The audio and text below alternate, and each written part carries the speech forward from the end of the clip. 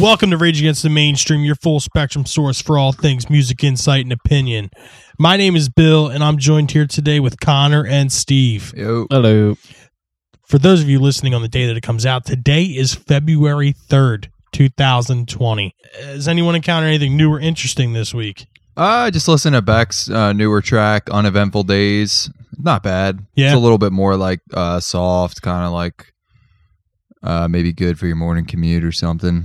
Oh, okay. Yeah. Yeah, I like Beck. I'm going to go off the topic of music. I did see the new Star Wars, finally, The Rise of Skywalker. It is apparently the last movie of the actual saga, being the 4 through 6, and then 1 through 3, and now 7 through 9. The only way I can really describe it is all the reviews are pretty much on point, average film, kind of like in the 50% range. You know, a good watch, but just for like real Star Wars plot line and just, I mean, it's very over the top. There's a lot of like nostalgic moments, a lot of characters that they discuss about, or even you see in the movie that bring back memories of the originals. The last 5 minutes of the movie, the ending scene was very good. I did get like a little bit of like a chills thing. I think it was more so because it's like feeling like it's over, like you can't believe it's over type feeling. But yeah, very average movie. I wouldn't recommend going to actually pay for it like I did to see it in theaters. It's definitely worth a watch if it comes on a streaming network, or even if it's like, I don't know, $1.99 rent and you're going to want to watch it with somebody and enjoy it. But yeah, I mean, again, Just another Water Twig movie. Yeah, you could say that. It's the last John Williams Star Wars movie, too. It is, yeah. Is it? Yeah, he's not doing it anymore. Oh, More shit. scores, yeah. And that's the thing. I think that's like a real big thing. It's like all the scenes in there, like when the scores happen by John Williams, like that's what really gives me the chills. Like that's what really makes the scenes. And this movie kind of just like lost touch with like the real Star Wars, aesthetic. But again, just a fun watch, but not really anything. What do you like better, this or Last Jedi? Honestly, just because the plot line from Last Jedi was rubbing off of The Force Awakens, so I liked it, because this movie literally starts with a whole new plot. Like the way The Last Jedi ended, it just like they introduced, a little spoiler alert, they introduced Palpatine. He's actually in the film. You see him within the first 10 minutes. And the scroll literally picks up with this whole new plot line. So like Last Jedi, I think was just better because it does rub right off of Force Awakens, and then this movie kind of comes out of fucking left field. Mm-hmm. I mean, with the storyline. So I think that's why I like Last Jedi better. Like I said, it's telling you, Connor, this is kind of like right in like Attack of the Clones realm. Yeah. Yeah, I would put this at literally the bottom of those 9 films. Yeah.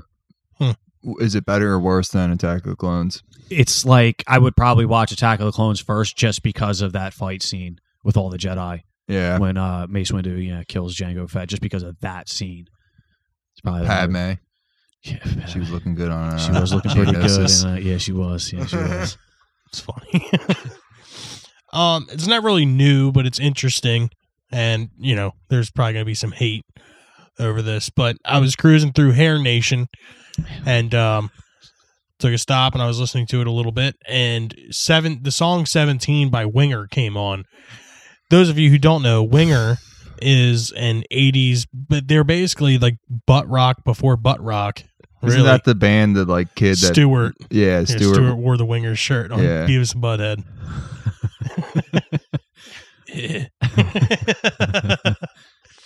But Shut up, Stewart. It's a pretty good song. I mean, I like it. I think I only know like one other Winger song. And they're just another one of those bands, dude, like Rat and fucking Warrant and shit that get a lot of hate. Rat is the best one. Round and Round's pretty tolerable. Actually, besides Round and Round, dude, if you actually got into Rat, like there's a lot of way better songs than Round and Round. Out of the Cellar. Yeah, like You're in Love's insanely good. God damn it. This is the name of Stephen Percy. I forget what the guitar player's name was. Robin something. Crosby. Robin Crosby. There we go. I know my Rat. Wow, I'm kind of impressed, Connor, to be honest with you. Lay It Down. That's the other one. Lay It Down has got an awesome riff in the beginning. Like that shit would catch you, like get you in. Yeah. No bullshit. Yeah, Rat is they weren't the worst of the worst. Like, No. I'll take Rat over. Like, they weren't like Poison or something like that. Scorpions. They Yeah. weren't- yeah, Scorpions. Yeah. They were like a harder Poison. They get bunched into the scene, but Skid Row is like the one that I really appreciate. They get I would bunched Oh, I would yeah. put Rat in with Skid Row. Where yeah, like it's they're Skid like, Row just because of the Slave to the Grind album, like that album. Oh, fuck yeah, dude. that album's actually Slave the really Grind's good. awesome. Yeah, like Monkey Business and even the title. Rat's track, like the Bush of that scene. Like they're like yeah, definitely a ripoff of some stuff, but Yeah. they're not bad. yeah, Exactly. you Yeah. can listen to them. Yeah, Yeah, they have stuff that you can listen to. Yeah. Exactly. On this day in music history, 1959, Buddy Holly, Richie Valens, and J.P. the Big Bopper Richardson are killed in a plane crash. Don McLean will call it the day the music died in his 1971 hit, American Pie. it is the day the music died. Yeah, Yep. I like Richie Valens a lot. Yeah, man. Yeah. Buddy Holly too. Obviously, man. Buddy I mean, Holly, obviously, yeah. yeah. I feel like one of these days we should watch La Bamba. Yeah, Yeah. that's a good one. I Yeah. like that movie. That's on Yeah. Netflix. Is I it? think. yeah, we could do that soon. Yeah. I want to watch that. Get ready, folks. But anyway, 1960, Frank Sinatra launches the first fully artist-owned label, Reprise Records, so he can own his own masters. Some of his cohorts, including Dean Martin and Rosemary Clooney, joined the label, which is sold to Warner Brothers in 1963, where it becomes a home to a number of famous acts, including Jimi Hendrix, Joni Mitchell, and Green Day later on. It's pretty cool. Neil Young was on it too. Was he? Yeah. That was the that was like his, that wasn't the 80s era, right? No, he was always on Reprise, and then Reprise shut down for a little bit in the 80s. Okay. And they weren't like doing new releases anymore, just back catalog. And then Neil Young was forced to go hunt around for a new deal and Okay. landed at Geffen. And Gavin was pissed. this coincided with like a period where Neil Young wanted to like change his sound, and it wasn't commercially successful. And Geffen was like pissed. Yeah, they thought they were hiring like a rock, like Dynamo, who was just gonna crank sales for them. Eric Clapton. I feel Yeah. like since we started this podcast, I've like gotten like a school on Neil Young. He's got quite a history. It's funny because progressively through this show, I've listened to more and more Neil Young as it goes on. And I like Neil Young is just like a blister you've come to enjoy. Like it you wasn't didn't really know it was like Neil Young?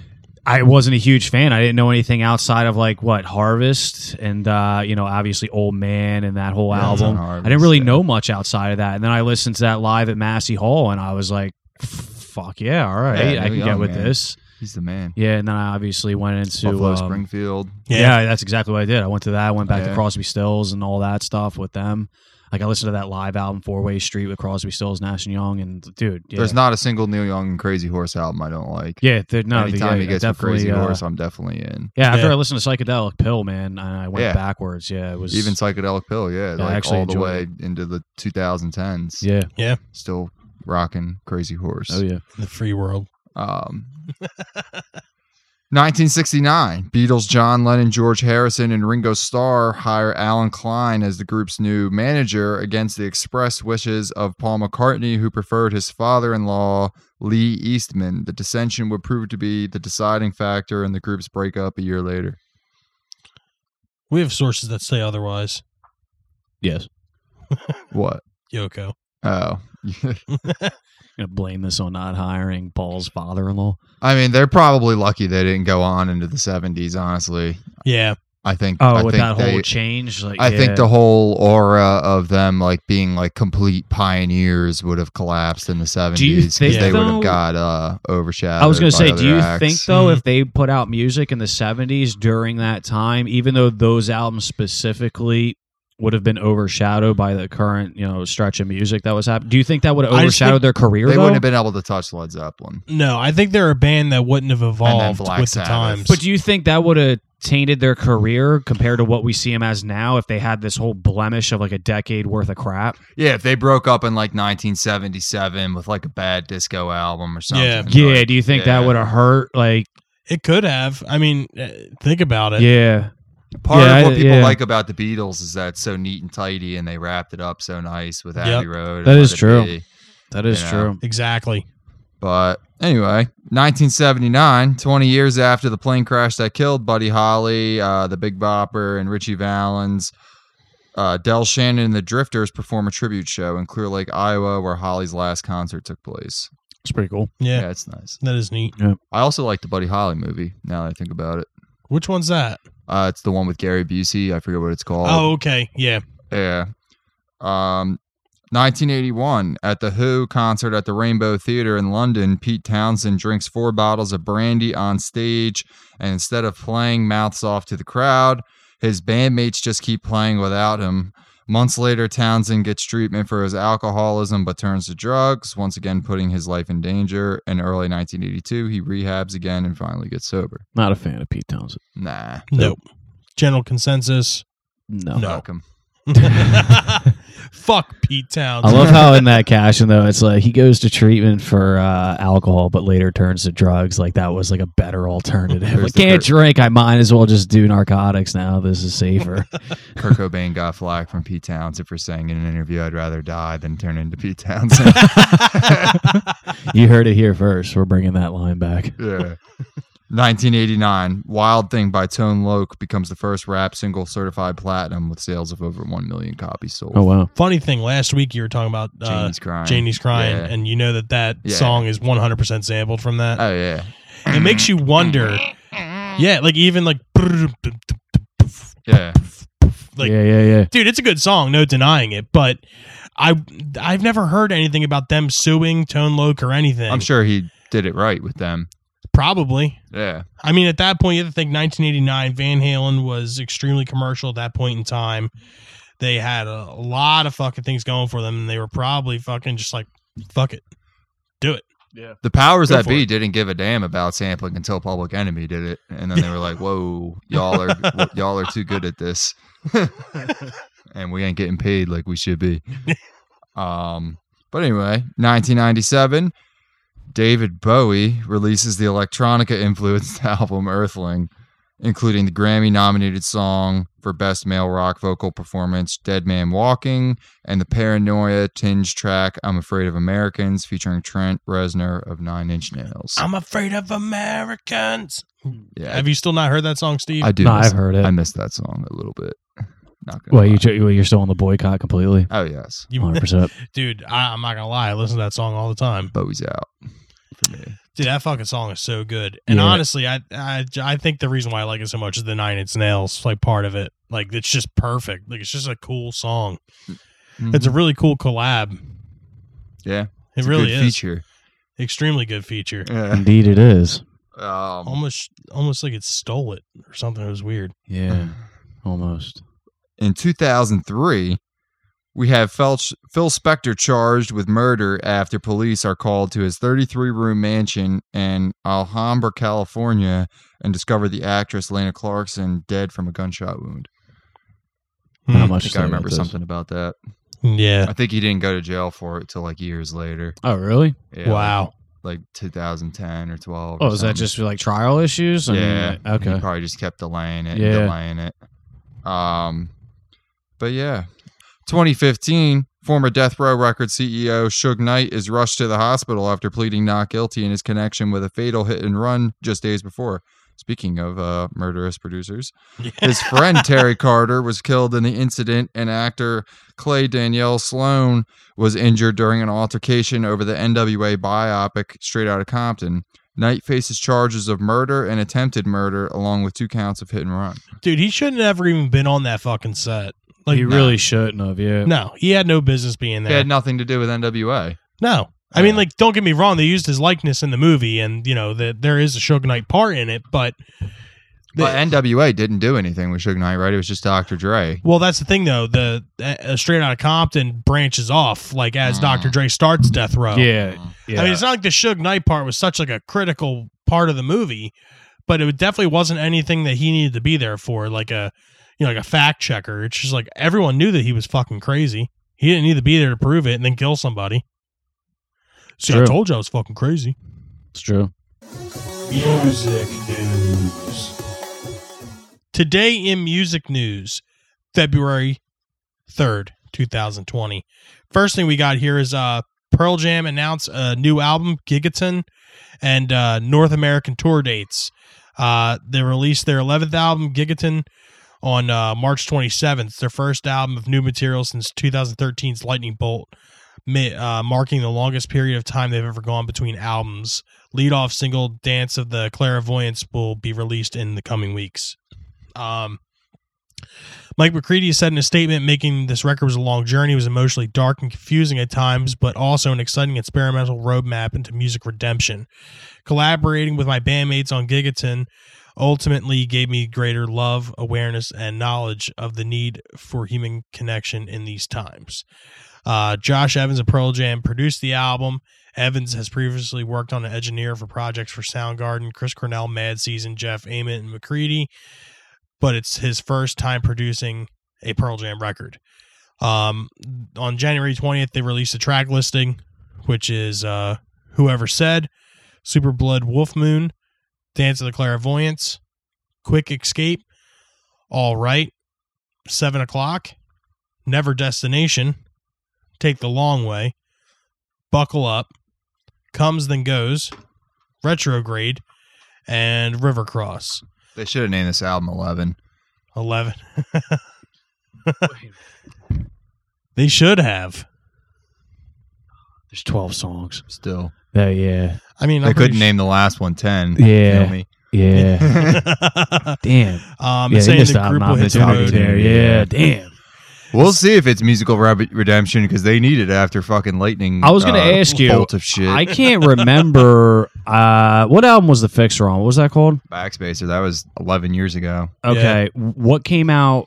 Was Lightning Bolt come out after that? 2013. Okay, that so was it. Backspacer was the last album I did here. I didn't even listen to Lightning Bolt. Nah, I No. heard the singles from it and I didn't like You didn't them. listen to the album at all? Nah. Okay.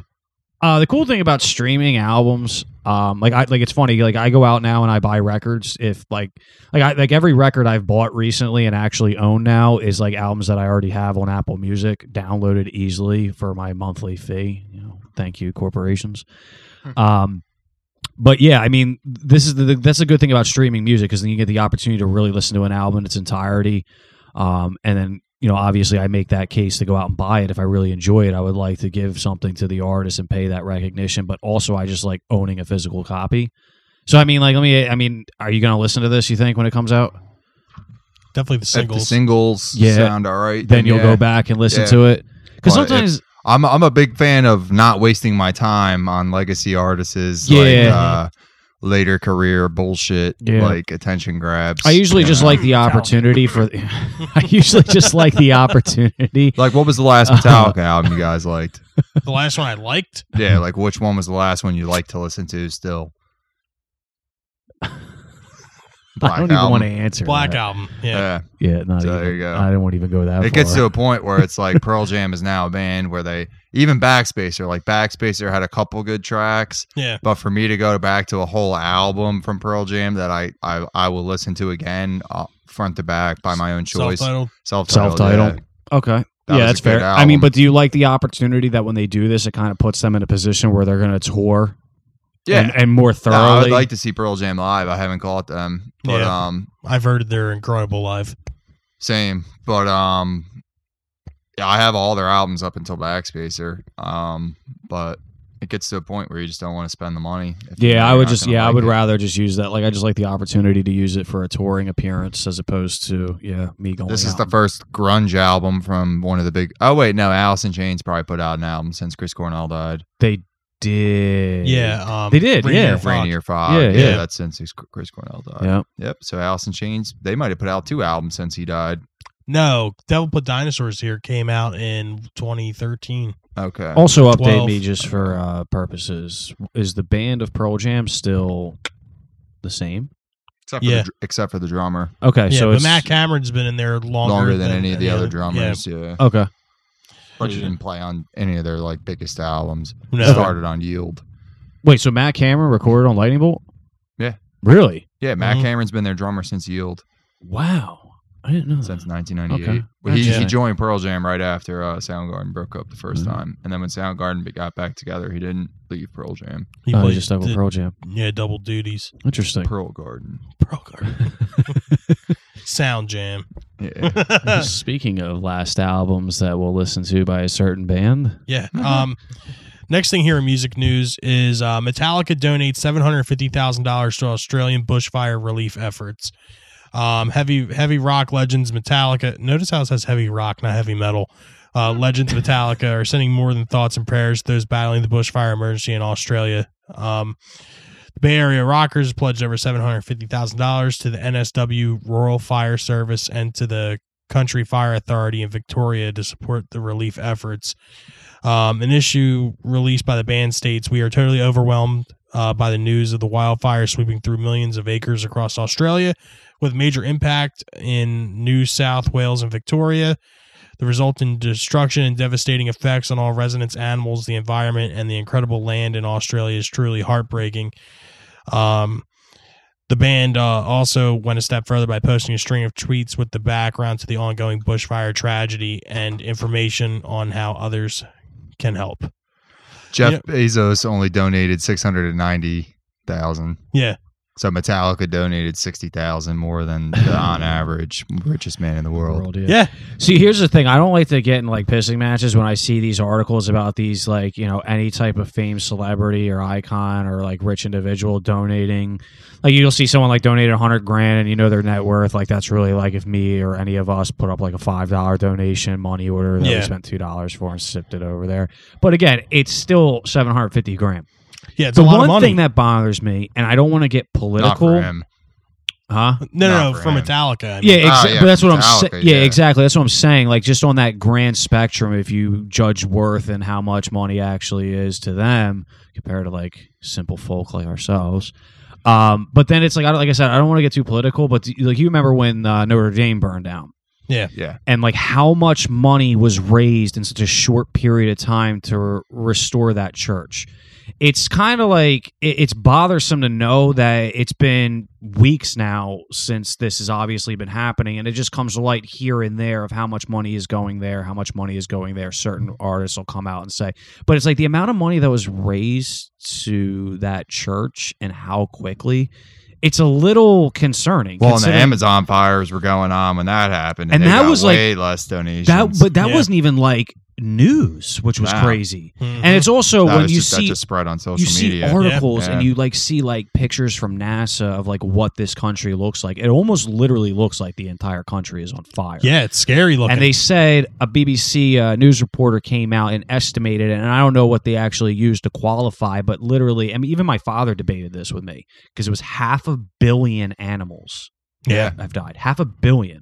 My dad was like, no, there was 500,000. I'm like, no, like 500 million animals have died. Koalas are going extinct. It's unbelievable. And it's like, I don't know, it's just kind of sad when it's like you put your priorities in check and understand, like, you know, like the Church of Notre Dame was more of an iconic thing. And I'm not saying that like one thing is worse than the other. Like, you should help whenever you can help. It's just kind of bothersome to know, like, where are people's mindsets at that you can raise billions of dollars in such a short period of time to restore an iconic church as opposed to donate a country. to a country that's literally on fire.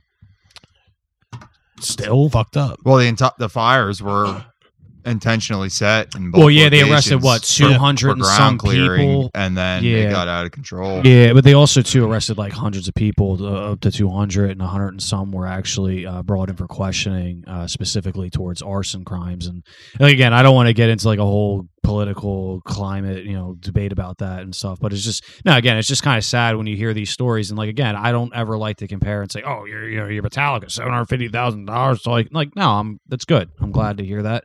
Well, Metallica, that's a pretty hefty donation. It They're is. not Yeah. billionaires. They're Exactly. millionaires. They Yeah. probably have like combined under 100 million net worth. Easily. Yeah, So that's exactly. like between the four of them, that's a nice chunk. out But of see, that's the their thing though. wealth. Like Bezos doing 690,000 or whatever. Yeah, That's equivalent to like us giving like 69 cents. that's what I'm saying. Like Sense. sending over, like, Serious. like If paying that. more for the money. Yeah. Order. But again, I mean, for him to at least do that, it's kind of good. But then it's like, are you doing It's for that PR so you're purposes. Yeah, exactly? exactly. It comes out as a PR thing, and the fact that it's like such a weird amount, like 690,000. Like, Yeah. I forget what the big his thing he got shit advisor. for donating to before that was, but people got mad, and then like this debate popped up where it's like, well, he's still donating more money than you'll donate in your whole life or Probably asked whatever. his Yada, accountant yada. prior. Is this tax But deductible? he literally, Yeah. he just moved money from his bank account to an Amazon charity that pledged to do stuff for that cause. I forget what it was. And that's like a tax write-off at that point. So it benefits him directly, financially. Yep. But we can move on to Mac Miller. Mac Miller's posthumous album Circles drops. Mac Miller had an album drop that was supposed to be a companion piece to his last album, Swimming.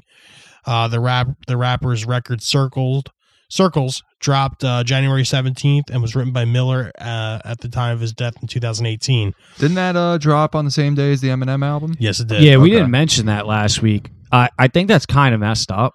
Yeah, I that think it's fucked up. Eminem did that. I mean, you kind of put this hype out there, especially with Mac Miller, like the first posthumous album. Like, you remember when, what was the name of the first Tupac album, the posthumous one? Machiavelli. Was it Machiavelli? That was the first posthumous one, but he had recorded it before he died. Yeah, but that was the first posthumous album to release. Yeah, the Yeah. first one that was finished after he died was Samples. Are You Still Down? Are You Still Down? Okay. With like Do For Love on Yeah, it. and it's like you understand like the hype that comes around that. I mean, to hear new work by Mac Miller, especially in the wake of his death, I mean, it's still pretty much fresh. I mean, I remember like NPR does these Tiny Desk concerts, and I remember like that being the most viewed one after his death, and people really starting to revisit his music. And then this new album comes out. Like, Eminem's gonna really like you knew like Well, you have an Eminem- opportunity. Like Eminem's probably so out of touch that he probably didn't even know the fucking album was like coming out. Mac Miller. I don't put in that same category of like underground, like weird hip hop Still, artists. do you think Eminem's like actively I would listening hope to so. new Mac releases? I would hope he Yeah. knew about Mac Miller releasing this album. That was I like, don't you know, man. it's kind of sad. I mean, because again, I have both respect for both those artists, but I still haven't even listened to this Mac Miller album. Nah, me And either. I actually enjoy some of his stuff, so I'm going to check it out. But yeah, I mean, it's cool. I think that's cool when they do posthumous albums. I think it's not cool so much when they go to the extent of doing hologram shows and they keep releasing more and more work. I think like at some point you do have to understand like when to call it quits. So it's like that opportunity where you get some new work out there, you know, maybe on release tracks. A lot of bands do that. Well, I heard on this new Pearl Jam tour, Mac Miller's hologram is going to be opening on the 16 dates. How much is it going to cost? Like $150. $150 For for lawn. Dave Is that- Grohl. Dave Grohl, yeah. Um, see us $350 for the lawn only. this week, we want to talk about features that stole the song.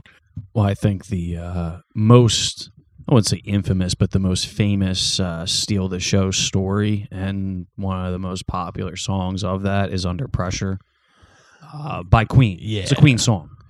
Yeah, but a lot of people think of it as a Bowie song. Yeah, Yeah. and there was like a huge rift between Freddie Mercury and David Bowie because you had those, you know, both of their attitudes and personas on that recording session. And yeah, there was like a big rift between the two of them, like the whole Spotlight thing. It wasn't even like they really wanted it to be so much of a Bowie influenced song as opposed to a shared combined effort. Yeah. And it's funny because it's a Queen song. I remember the first time I heard that too, I was like, wow, this, and I didn't even really know Queen. I was like, wow, like the singer sounds totally different in this one. You know, I was like really confused as like a young kid, like wondering like, wow, this is Queen. This is funny because this doesn't sound anything like We Are the Champions.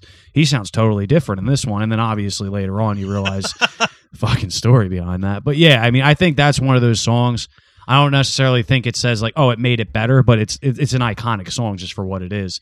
But yeah, that I'll use that song to kind of set the tone for you know what we're kind of getting at here. But yeah, I think that's one of the most like famous, you know, Steal the Show stories of a Queen song or a certain I got era one. song.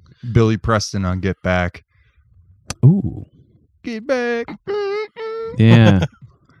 Okay, you want to elaborate though? Well, that's like the only Beatles song with a feature besides the Eric Clapton one. Yeah, I was gonna say. My Guitar Guitar Gently Gently Weeps. Oh, shit. Yep. Okay. Huh. And it's a like While My Guitar Gently Weeps, it's a non-vocal feature. It's instrumental. Yeah. He was on keyboards. I got My Mind Made Up. Tupac, All Eyes on Me features Meth and Red. I think they stole the show. Yeah. Ooh. It's not like one of the strongest tracks on the album, but Meth and Red, you know, they're like, Yeah, oh, they we're made getting that on a song. Tupac album. Like, we We gotta gotta do fucking whatever kill the it. fuck we can. Yeah. And Redman, I think, wasn't even supposed to be on it.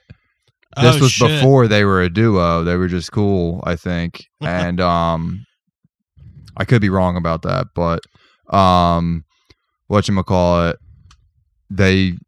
Redman, I think Corrupt was going to do his verse, and then he like couldn't make it to the studio one day or something, and Redman was just with Method Man, who was already big with Wu-Tang. And Redman got the hot, but Tupac was like, well, you want to get on? Like, That's awesome. Could you imagine that? yeah. Like Tupac just saying, "Yeah, all right. Well, since you're here, do you?" It's, A more iconic one, Nothing But a G-Thang. yeah, it's Snoop. wild. Yeah, that's true. That's like he beats Dre rapping Yeah, on that. Sorry. Yeah, falling back on that ass with a hellified gangster lean, getting Yeah. funky on the mic like an old patch of collard greens. It's a shame that Dre didn't put more effort into Snoop, Yeah, because Snoop has one of the greatest flows of all time. He's like underrated Oh, in his dude. actual ability. you're 100%. Like he's a 100%. wizard. He as far as that early 90s, like for me, besides Tupac, it's probably Snoop. Like as far as like rappers with the best flows, like Yeah, and Snoop might even have a better flow than Tupac. I just like Tupac's like whole thing better, I guess. Biggie had a really good flow though. Yeah, I was gonna bring it up too. Method Man's the only one to feature on a Biggie album and a Tupac album, Oh, shit. and Method Man is the only feature on Ready to Die. The rest is all Biggie. Oh shit. Yeah. Interesting. Huh. Yeah, that scene too, like between that, like Big Pun had a really good flow. But yeah, dude, that would be funny, like getting that phone call, especially being Redman to be able to get on that track. Oh yeah. I just thinking about that. That is a wild story. I didn't know that. That's really funny. And Wow. the song's called "Got My Mind Made Up." It's Yeah. not like a hit or anything. Yeah, I know, but still, just the But you got all opportunity these at that point. rappers Yeah, on it, dude, like, that's and pretty it's- awesome. Yeah. That's really fucking awesome. It's almost like "Bitch Please" too on Marshall Fuck Mathers yeah. LP too. Yeah, That's got good features on it. Even Exhibit sounds good on that. Yeah. That's Yeah. like Snoop, Exhibit, and I forget who else. yeah. I remember Bitch, like you must have a mental disease. Assume the position and get back down on your knees. dude, the late '90s, like early 2000s, had a lot of like those artists that were all coming around together, and you would always get like those crazy collab songs, and like that would make the fucking song. The beat in I- that song's good too. Bitch Yeah. Please too. Yeah, Dun, dun, yeah. dun. But what do you got? I have, well, this is more like a generalized thing. Any feature that Eminem has ever done on anyone else's song. Okay. Period. Yeah, I was gonna say that. Like, Period. yeah, Renegade, Yeah. Jay-Z. yep. Dude, Definitely got to Patiently Waiting with 50 Cent. features. Forever, Drake, Gatman. We Ain't With the Game off the documentary. Drop the World. Yep, all the D12 stuff. I mean, Dude, obviously, this Eminem is just that guy. Like, yeah, if you, it's almost like, all right, we have this song. We think it's all right. We need something to, like, put it over the top. Call up M. Was he on Still Dry? No, I don't No. think so. Okay. He was on I Need a Doctor, right? Yeah. Yeah. Okay. That was it was basically him. Like that was he was the whole song. Dre did one verse. Yeah. yeah. But dude, like anything, any feature that Eminem does on a song, he steals it every time.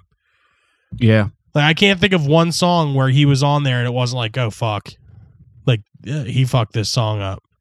I think it's funny too because when we talk about like when the massacre came out by 50 Cent, when Get Rich or Die Trying came out, when the documentary came out, every song that said featuring Eminem was probably the first song like I went to listen to first. Like you mentioned, like Gatman and Robin. Oh yeah. I was like, oh yeah, there's a 50 Eminem song in here. Not Eminem, but back to that era. 50 Cent's feature on "Hate It or Love It." Oh by, yeah, dude, the The documentary. Game. Yeah. But here's the great thing, song. though, dude. I think 50 Cent was one of those featured artists where he didn't have that same type of style. He carried that song. But even How Yeah. We Do.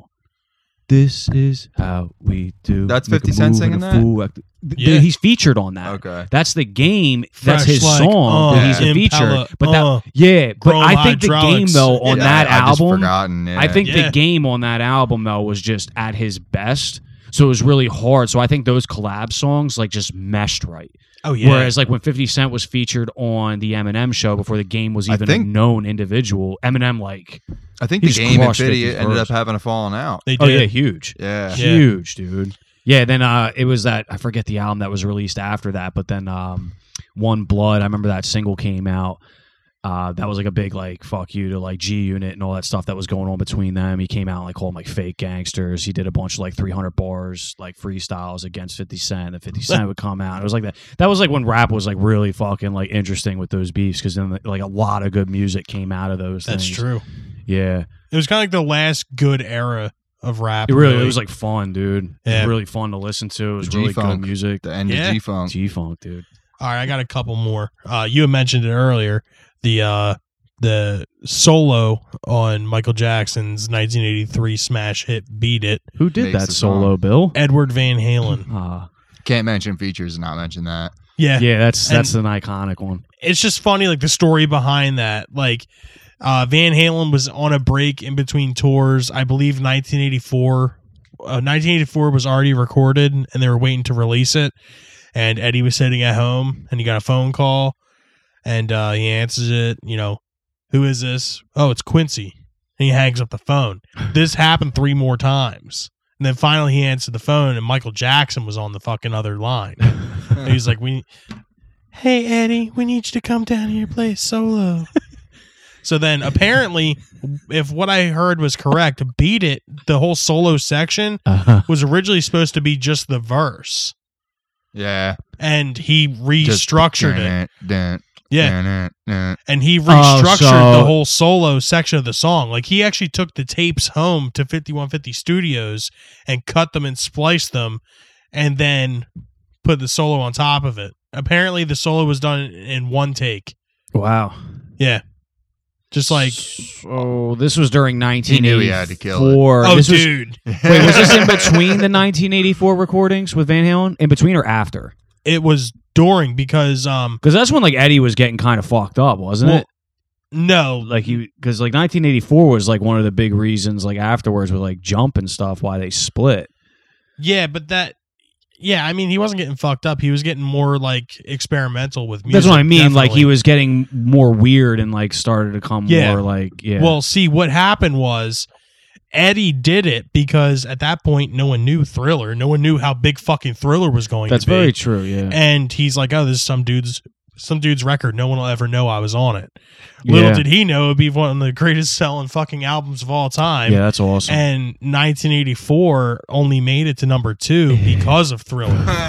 That's super And ironic. Apparently, dude. that was like a point of contention with David Lee Roth and Eddie. I was gonna say, Because imagine you like kept our album from number 1. when we joke around you all the time, asshole. and you take the Had they had a isolated. number 1 album? Not with Dave. No. Their first number 1 was with Sammy.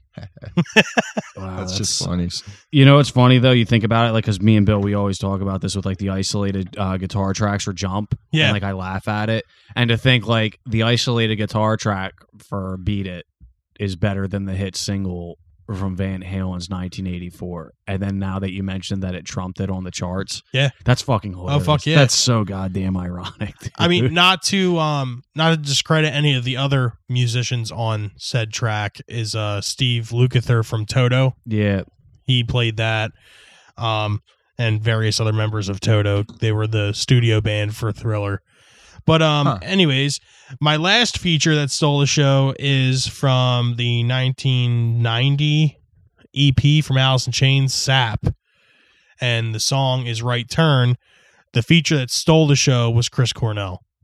Chris Cornell does nothing but steal shows. Dude, honestly, like that whole like ending thing where he's like, "Wanna believe," like I can't even do it, but like he stole it. Like, Yeah. "Wanna believe," like, dude, it was all around a good song, and there was other features on it too, but Chris Cornell's was just fucking perfect, man. Yeah, he's like that made that song. Yeah. And it's funny too, like how well him and Lane actually harmonized in that song as well. Yeah, and it's funny. I think it is cool to know that Chris Cornell like did mesh, because when we talk about like collabs, you talk about, I mean, Temple of the Dog obviously being a band, but when you talk about the song Hunger Strike, Yeah. that's another, like, I think Eddie, Lane, Chris was one of those guys you could put with any of those artists and it would have been awesome. I mean, Yeah. 'cause his Well, voice, Eddie and Chris were perfect because they- Eddie hits the lows like nobody Yeah, else, and dude. Chris Yeah. hits the highs like nobody else. Yeah, That's very but even true. Chris, dude, like in his lows, like he can have like Yeah, like with nah, the way he that still song. hits lows well. That's what I'm Yeah. saying. He was Yeah. very dynamic, man. Like his stuff with Audio Slave. In everything the Yeah, was beginning, well he's done. all low. Exactly. I know that's what it's very, and it's very hard to Stealing determine bread. when you first listen to Yeah. that song if you're not used to both of those singers to determine which one was which. Oh, hell but yeah. then when Chris starts picking up the highs and it's just Eddie doing the lows and like the harmony, then you can really hear that like, okay, that was him and that was him. Yep. But yeah, that's one of those songs too. But yeah, dude, with Chris was one of those like best featured, of that like grunge scene. That's one of my. Hell yeah. That's like I don't care how popular it is. That's definitely one of my favorite grunge tunes. What? Hungerstruck. Oh yeah, it never Yeah, gets It's old. one of my favorite songs. Never of all gets time. old. It is dude. kind of funny that it It's just so repeats the fresh same two sounding. phrases the whole time. It's the same two Yeah. phrases the entire song.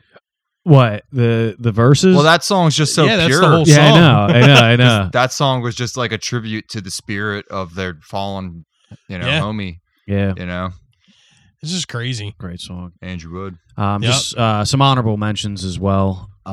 Kerry King featured on "Goddamn Electric" by Pantera, as well as "No Sleep Till Brooklyn" by the Beastie Boys. Artista Spoon Man on Spoon Man. RT Spoon, Chris man. Cornell. Yeah. Oh, yes, true, indeed.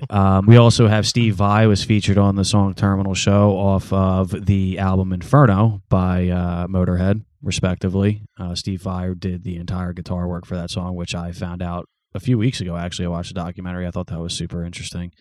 Pepper Keenan from Down on the cover of Tuesday's Gone on Oh, Metallica's Garage Inc., Yes. along with Jerry Cantrell and Gary Rosington. From Down, like the Down that had Phil Anselmo in it. Yeah. Pepper Keenan's actually a very good vocalist, too.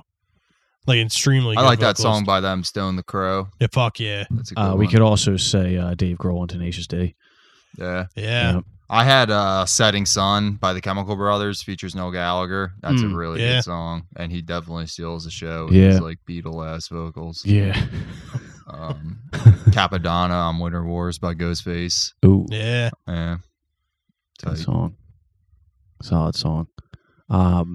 Yeah, I mean, in the day and age of like featured artists, it's harder because there's not so many artists that are iconic enough. Yeah. They're gonna be, like, I mean, like It's like we Drake. talked about with Eminem, dude. Yeah, like Drake kind of like, I think Drake was one of those like last scenes because Drake had a lot of those songs like when DJ Khaled was making all those like collab songs with like Chris Brown and like, Drake and Lil Wayne. Khaled, He start- yeah, 'cause we I the mean- best. Like the song Take Care with Rihanna and Drake was a good song that featured both of them equally enough. But I think that's like kind of that last era where you had a lot of artists that took the time to give themselves enough credibility that when they teamed up, it was like, fuck yeah, dude. Yeah. Like, wow, that's awesome seeing all those like guys on one song. Holy shit. Now it's kind of like there's nobody really out there. I mean, obviously now Post Malone bringing on Ozzy Osbourne, which eventually sparked Ozzy into this new album.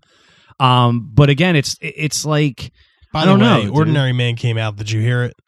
The song he did with Elton John. oh god, there's another one came out. With Ozzy? Yeah, Ozzy and Elton John. We'll have to listen to it Call Me after Crazy, the show. that's actually a pretty good match. It isn't. Or it should be. It should be. It's not horrible.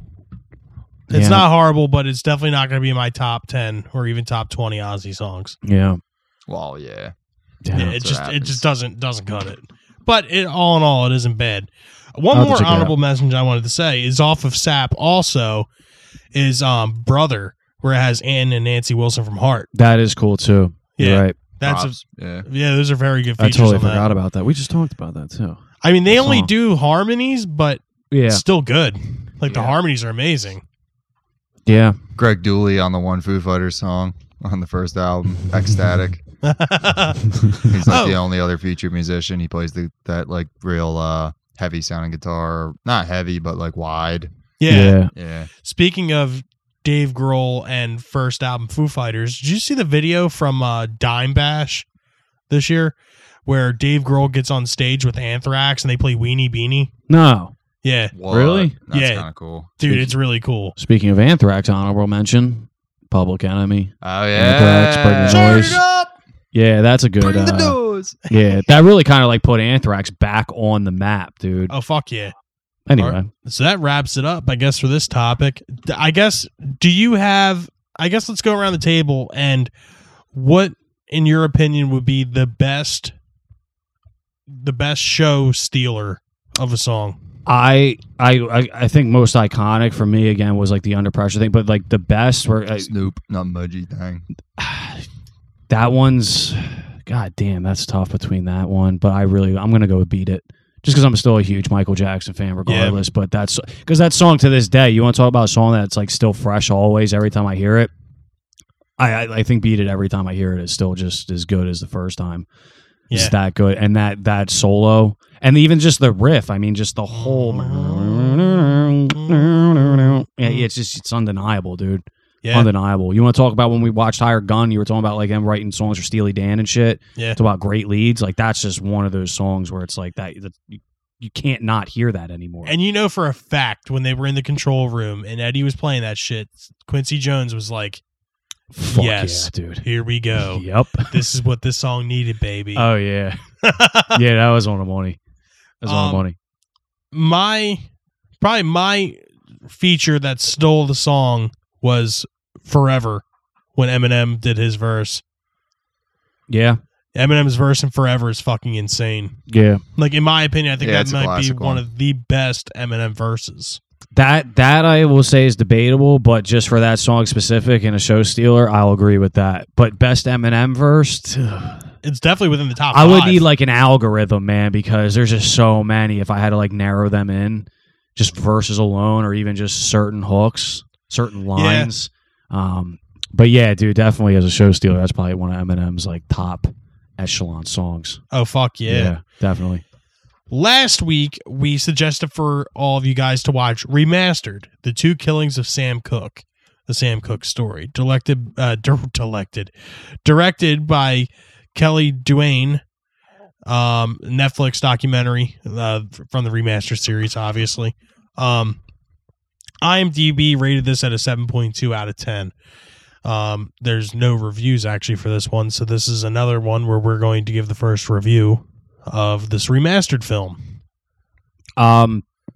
So I actually didn't really even know much about Sam Cooke till I watched this. Like, I mean, obviously I know how he was killed. I mean, that's just kind of Sorry, go ahead. Well, no, I was just going to say, it was just very interesting. I mean, even especially, too, like the homicide was ruled as a justifiable homicide is what it was. It's almost like it was set up. It really was. And like the whole story, like, didn't know who he was. Etta James questioned it. She's a very respected singer. She's like, the official story was that he got in a fight with one guy and then, or whatever, and his head was like almost separated from his shoulders.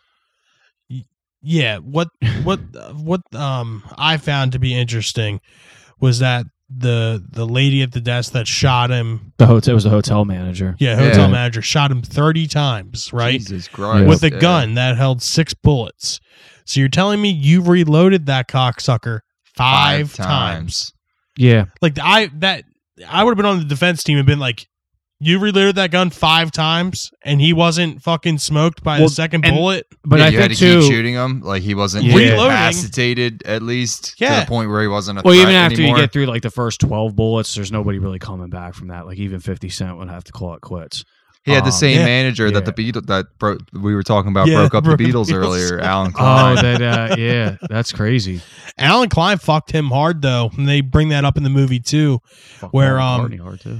Yeah, where he, Sam Cooke was trying to make a label for the artist, basically what Frank Sinatra did. Yeah, with Alan Klein was supposed to be like his right hand man with it.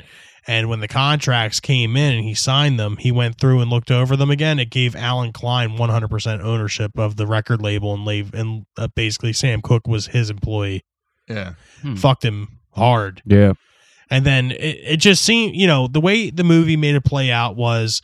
The fact with Muhammad Ali and Malcolm X and Sam Cooke, they were all 3 major, not civil, I guess civil rights activists, but they were major figures in the African American community. Civil rights movement, yeah. Yeah, and basically they just, what I'm drawing from this is that they had to figure out a way to separate this power trio, and they came up with some fucking crazy fucked up story, and he's dead. Yep. It's crazy to think about that. And then, the riots that happened soon afterwards. Yeah, it is crazy when you think about it. You hear so much of a story and then it makes you think about what really actually happened, and you'll never know. But there's people out there that do know. Like even when we were talking about that, guy who died recently, the rapper Nipsey Hussle, Yeah. where there was like that whole conspiracy that there was a possibility he found out the cure for AIDS or something like that, and they were trying to like all these conspiracies about how he was killed, why he was killed, and it's the same thing going back with Sam Cooke, like you mentioned with the civil rights thing. I mean, obviously we know what happened with Malcolm X, we know what happened with Dr. Martin Luther King. Yep. But yeah, it's like we'll never know. We'll only get what we can get from the news and the the people. FBI admitted in 1999 that they killed Martin Luther King. Yeah, but I'm saying I'm not talking about that specifically. I'm just talking about, and that's a whole different subject. I'm talking about the Sam Cooke thing. But yeah, with the Sam Cooke thing, dude, it's sad because again, we'll never really get that whole story. I mean, like many other stories in the world today, but yeah, I mean, even the fact that it was ruled as a justifiable homicide. 30 bullets. Yeah, and like not That's even not like a justified self-defense at all. killing. It's like the act itself was like allowed due to a prior incident. But it's very weird. The whole thing's just very weird. It makes no sense. And like, yeah, the fact 30 bullets were shot from a magazine that held 6 rounds at a time. Yeah, it makes no sense in the end of the Just story. wild. I feel like as we watch more of these remasters, they're getting better and better. Yeah. Like this one is like extremely good. What was the one that we watched a few weeks ago? What was the last remaster we watched? Tricky Dick and The Man in Black. Man in Black. That one was really good too. Yeah. I mean, obviously anything's a step up from Devil at the Crossroads. That was fucking horrible. Horrible. Yeah, we're not even going to go back to that. I don't want to get off subject. But yeah, so IMDb gave this a 7.2 out of 10. I think I'm going to give this a solid 7. That's fair. I think it was interesting, and I learned a lot from it. That's fair. And it kept I'll me take intrigued. a 7.5 on it, honestly. I'm going to go 6.8. All right, so our general consensus is a 7.1 out of 10. And I think that's fair. I think that's extremely fair. And, it was a good watch. And honestly, I would suggest anybody to watch it, even if they're in the slightest bit interested. Yeah. Suggestion of the week. I got Galaxy 500 on fire. My track is Strange. I forget what year it came out.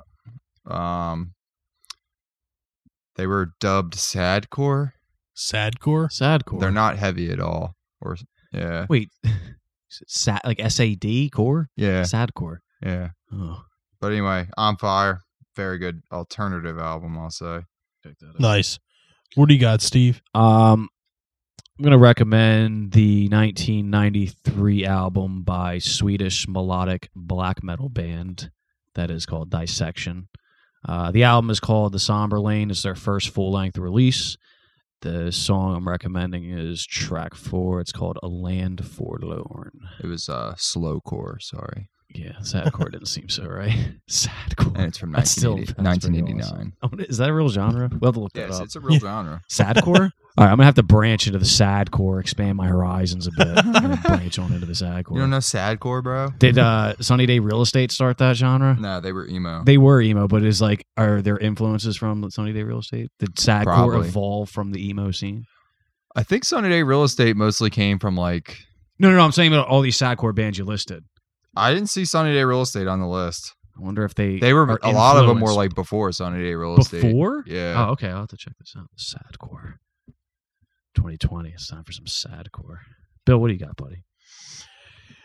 I'm going to take this one into a deep cut for those of you that may or may not have ever heard this before. There is a song that features both Tupac and Biggie. Yeah, but it was posthumous, right? Negatory. It's a single from Heavy D and the Boys producer Eddie F. okay, Let's Get It On, the album. The song is Let's Get It On. The song came out in 1994. If you have not heard this song yet, stop listening right now. Put this shit on and you will thank me next week. Good choice. Our group suggestion is Clive Davis, The Soundtrack of Our Lives, directed by Chris Perkle. Basically just another documentary about the life and work of music producer Clive Davis. Yeah, another one of those guys that got his hands on like Everything. a lot of shit you don't realize. Yeah. Yeah, exactly. All right, guys. Well, that about wraps it up for this week. Once again, this is Rage Against the Mainstream signing off. But you don't have to stay away for too long. You can catch us on our social medias at facebook.com/RATM podcast, Instagram and Twitter at RATM podcast. And as always, our email is open and willing and ready for all of your hot, juicy submissions We're moist. at ratmpodcast@gmail.com. We are still taking submissions for bands and artists and whoever you want.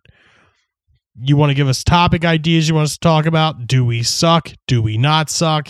Tell us what you think. We'll get back to you, maybe even shout you out in an episode.